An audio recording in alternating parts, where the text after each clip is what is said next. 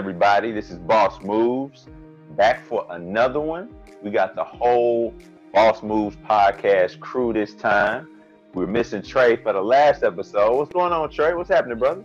What's going on, Charles? What's going on, Mo? Glad to be here. We got Mo in the house as well. Mo, you chilling? And I'm in here. What's good, fellas? What's up, Trey? Glad to be here. What's going on, man? What's going on? What's good, brother? What's good? We got another good topic, man. We're going to get into this. There's an article on blackenterprise.com, matter of fact. And the title is The First Black-Owned Stock Exchange in U.S. History is Opening Soon. So, title alone sounds pretty amazing, right? Gotta love that. So first off, I'm just gonna read a little bit of the article just to kind of plug us in or what the details are about this black-owned stock exchange. Investing in stocks and bonds has always been one of the core principles of wealth building within the finance industry. For one former lawyer, it was imperative to give people within the black community the opportunity to invest and create generational wealth. So he created the first majority black and minority stock exchange in the country. It's called the Dream Exchange, founded by Joe Cicala in partnership with Cadiz Capital Holdings LLC, a black and minority owned private equity firm led by William H. Ellis. That's pretty cool. So he just credited. Yeah, I mean that's big time, because the most important part of this article, and it's cool, like what he's talking about, how he came up with the idea and everything. Anybody can go and read that whole article themselves, blackenterprise.com. But what really, really caught my attention reading this article, yes, very inspirational, talking about the dollars and the money and what this would do. But this one paragraph, the very last paragraph says, in the 230-year history of the stock exchange in America, only one black-owned firm has ever made it to the New York Stock Exchange. And there has never been a black-owned stock exchange. That's crazy. Yeah, that is crazy. That's some wild stuff. That says so much, man. All right. That says so much. Especially we wonder... Was it TLC Beatrice? Was that the company? I'm not sure. The name of the company, I think, is called Dream Exchange. That's the name of the company with Joseph. That's the name of the black-owned stock exchange. I'm talking about the one black company. Yeah, I'm talking about the company that was on there, and I don't think it was there. It was recent. I'm sorry. Yeah, the one that was on the New York Stock Exchange. That'd be some good information, and I don't think they talk about it in there. It's just it's amazing to me, and you still have so many people that wonder why we haven't pulled ourselves up by our proverbial bootstraps, being locked out of the biggest public money sector on earth. Because think about it, the stock exchange is fundraising. Stock exchange is the biggest fundraiser you can have on the planet, especially the New York Stock Exchange. All the money, comes through there some kind of way globally. And if you're locked out of the biggest public fundraiser on the planet, there's some large percentage of wealth. So you're talking. It kind of just adds another thing that we as black people have been locked out of, that we're finding our way back into. For so long we're locked out of owning land, we're locked out of certain neighborhoods. They redline, they did this, they did that, still doing it. But then you got the stock exchange. That's a whole nother facet of wealth that gets created just easly with public funds. Right. That's crazy to me. It is crazy. And I just looked up, I think it was Johnson & Johnson, who was the first black-owned company. Johnson. John H. Johnson, yeah. Right. Okay, cool.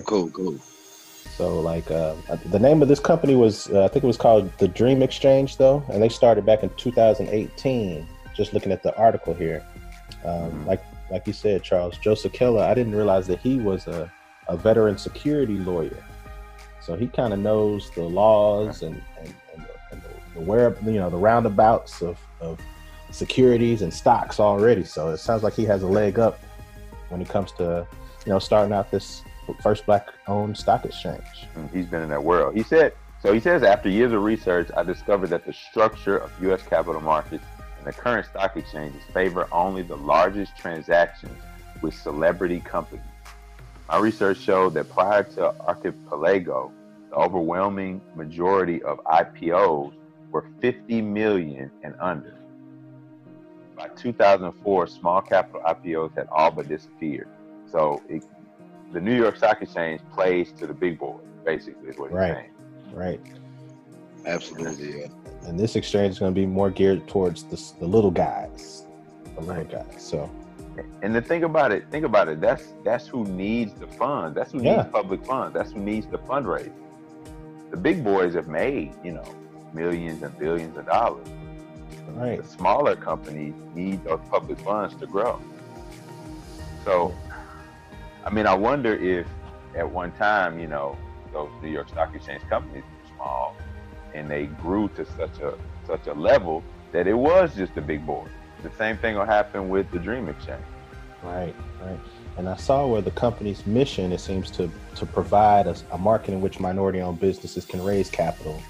And then they're focusing on small initial public offerings under 50 million total. So, this is going to be good for the little guys. It's going to be good for the little guys, get them more exposure, get their name out there a little bit easier. It's already tough for black-owned businesses to get private funding or get funding, however they can get funding. Yeah, but, and that's private funding. Yeah, and that's private funding. So that's hard. It's tough. It's tough because of the wealth gap.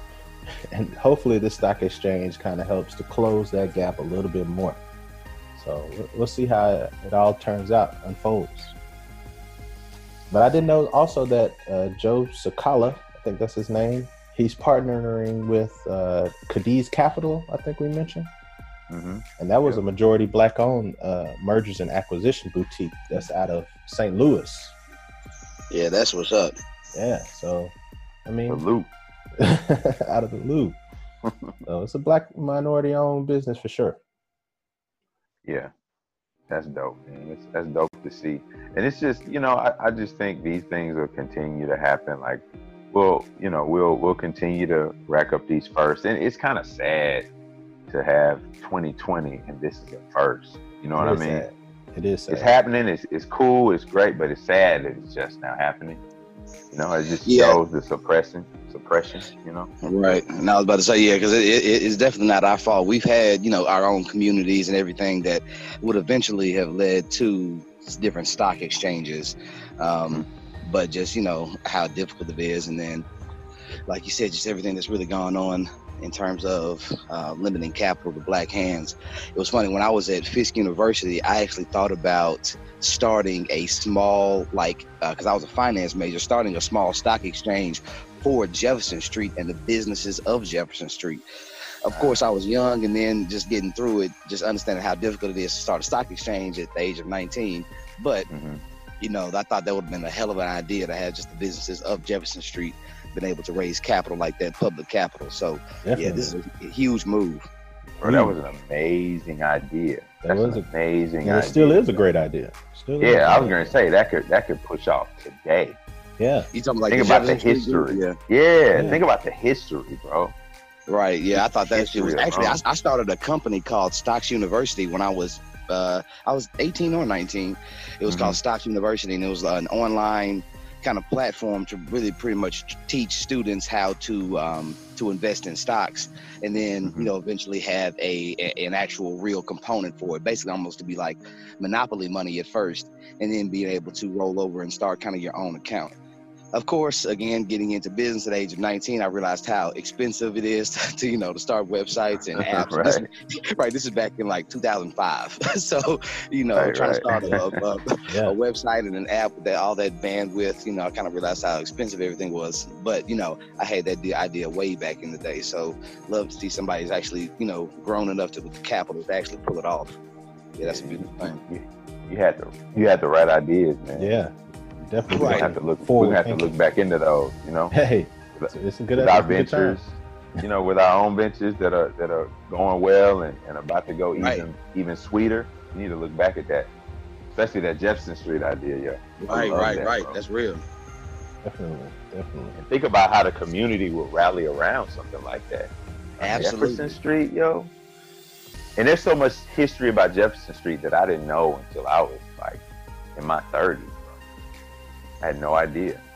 Really, same here though. Honestly, yeah, you don't realize how really important Jefferson Street is to even just the civil rights movement, being Music City. You understand what I'm saying? Right.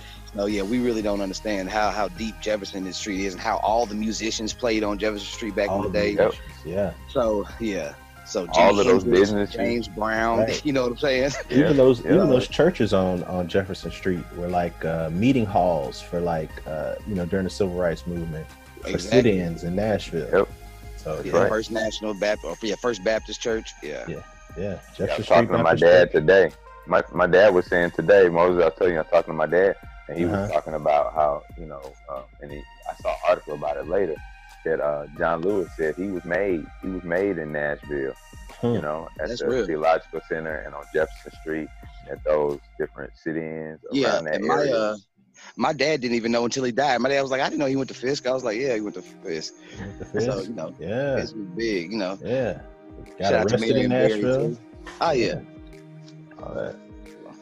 That's big time. But there's a lot of pros that comes along with having this stock exchange. Having this, if there's even, in the future, we're thinking about Jefferson Street, having an exchange for those businesses on that street. And all this is going to allow for individuals who don't have that high dollar amount to invest in stocks that can start on the ground level with businesses.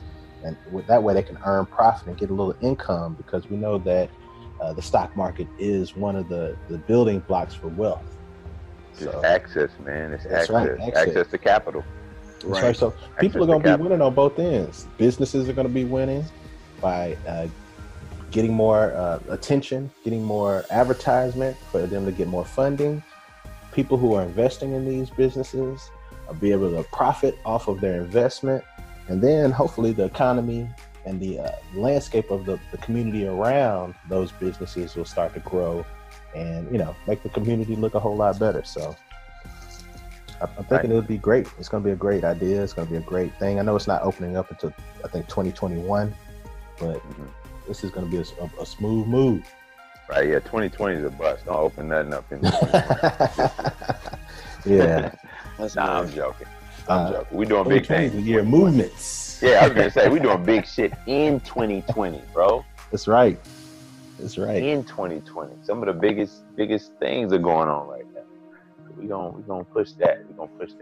But hey, real quick, going back to, because it just made me think about some other things that I didn't know or realize until I was in my 30s. How many, and this is to go back to the Jefferson Street thing, from the stock exchange to us talking about Jefferson Street, Nashville, Tennessee, for the people that don't know what we're talking about. A very historic street that was filled with Black businesses, still is to some degree, but was really filled with Black businesses, and everybody who's anybody, celebrity-wise, from the 40s, 50s, 60s, 70s, 80s, was on Jefferson Street performing, living, visiting, whatnot. But so it makes me realize that I didn't really know about all of those successful Black neighborhoods, cities, areas, towns across the country. We only hear about a few. We know about Jefferson Street in Nashville because that's where we're from. We hear about Tulsa, Oklahoma a lot. We hear about Rosewood. Right. We hear about a few more, but there were dozens and dozens. There was literally, they were saying like in every state, there was a major Black area that was bustling, that was doing their thing, making a lot of money, and they were all destroyed. That's right. All destroyed. And a lot of them were destroyed off of a lie. It's always a Black man attempted or raped a white woman. That's how the story always goes. So from there, they get upset and they start to burn down, try to tear down anything that's It black. was just jealousy. It's It was just jealousy, and they knew they knew exactly what they're doing. They always know it's not true. They always just needed know. a reason. Yeah, Exactly. in their minds to justify it. So yeah. But there are Black Wall Streets all over. We know about Wilmington, North Carolina, Atlanta. Oh man, You are Atlanta, yeah. That's right. They're all over. Memphis, M-Town. Huge. Yeah, it's still majority black in Memphis. Right. But you know, we just now have a chance to do these. I mean, it's basically we're doing this stuff all over again. You know, we have a chance to rebuild these things and do some things differently. You know what I mean? Do some things differently and protect ourselves. You know, it won't be the same these days. Things are different. Yeah. You know. So with that stock exchange, I think that's amazing, and I think we all have to support it and, you know, trumpet it out to the world, post it, and really put ourselves behind it. You know, because sometimes we have the tendency to doubt our folks when they get started on stuff. I think we've been kind of bred to think that way and act that way, but we're coming out of that too. We've seen a lot of progress with us being on code, especially business-wise. Mm-hmm. You know, as for our movements that we got going on, it's gonna be a beautiful thing. It's gonna be a beautiful thing. Something to get behind. It is. The future is looking bright, and I'm excited. I'm excited to hear what's coming in 2021 with the stock exchange. We know that I just looked up that 20% of Americans it's only 20% of Americans that inherit their wealth, and a lot of people of color will lose that wealth in one generation, and white people lose it in, I think on average maybe about 3-4 generations, I believe. But 80% are first generation millionaires, billionaires. 80% of Americans are first generation. So this is the time to get out there, get in investments, try to make some money, make your money work for you. We got us as black people, we got to understand that we don't need to just hang on to money. A lot of people get money, have the mindset of their grandparents. They stuff it under their mattress, they put it in the closet. We got to have that money making money for us. That money cannot just sit there and not do nothing, you know, and not do anything. Work. So it has to work. It has to work. Just like anybody else. We use it as a tool to get wealthy. That's how we got to look at it. Money is a tool to get to your goals, your you know, what you're looking for in the future in life. So can't save to save. We got to save to invest. That's it. Man, okay. Well, shoot. With that, man, I think we can go ahead and, first of all, we're going to send you to this article to read up on it in total. You know, we didn't read the whole thing. So you got to go ahead and visit blackenterprise.com. Read about the first black-owned stock exchange in U.S. history. Okay, number one. Number two, visit bmbainvesting.com. Check us out. Link up with us. If you got some ideas, send them our way. If you need a little bit of, you know, some advice about something you're thinking about doing, we got some words for you. You need a little bit of tax advice, we can help you with that too. But we're just looking to build, man. We're building, and we're looking for other like-minded folks that are looking to build as well. We're going to end it right there, fellas. It's been a cool short one. This is Boss Moves, and we out. Peace. Peace.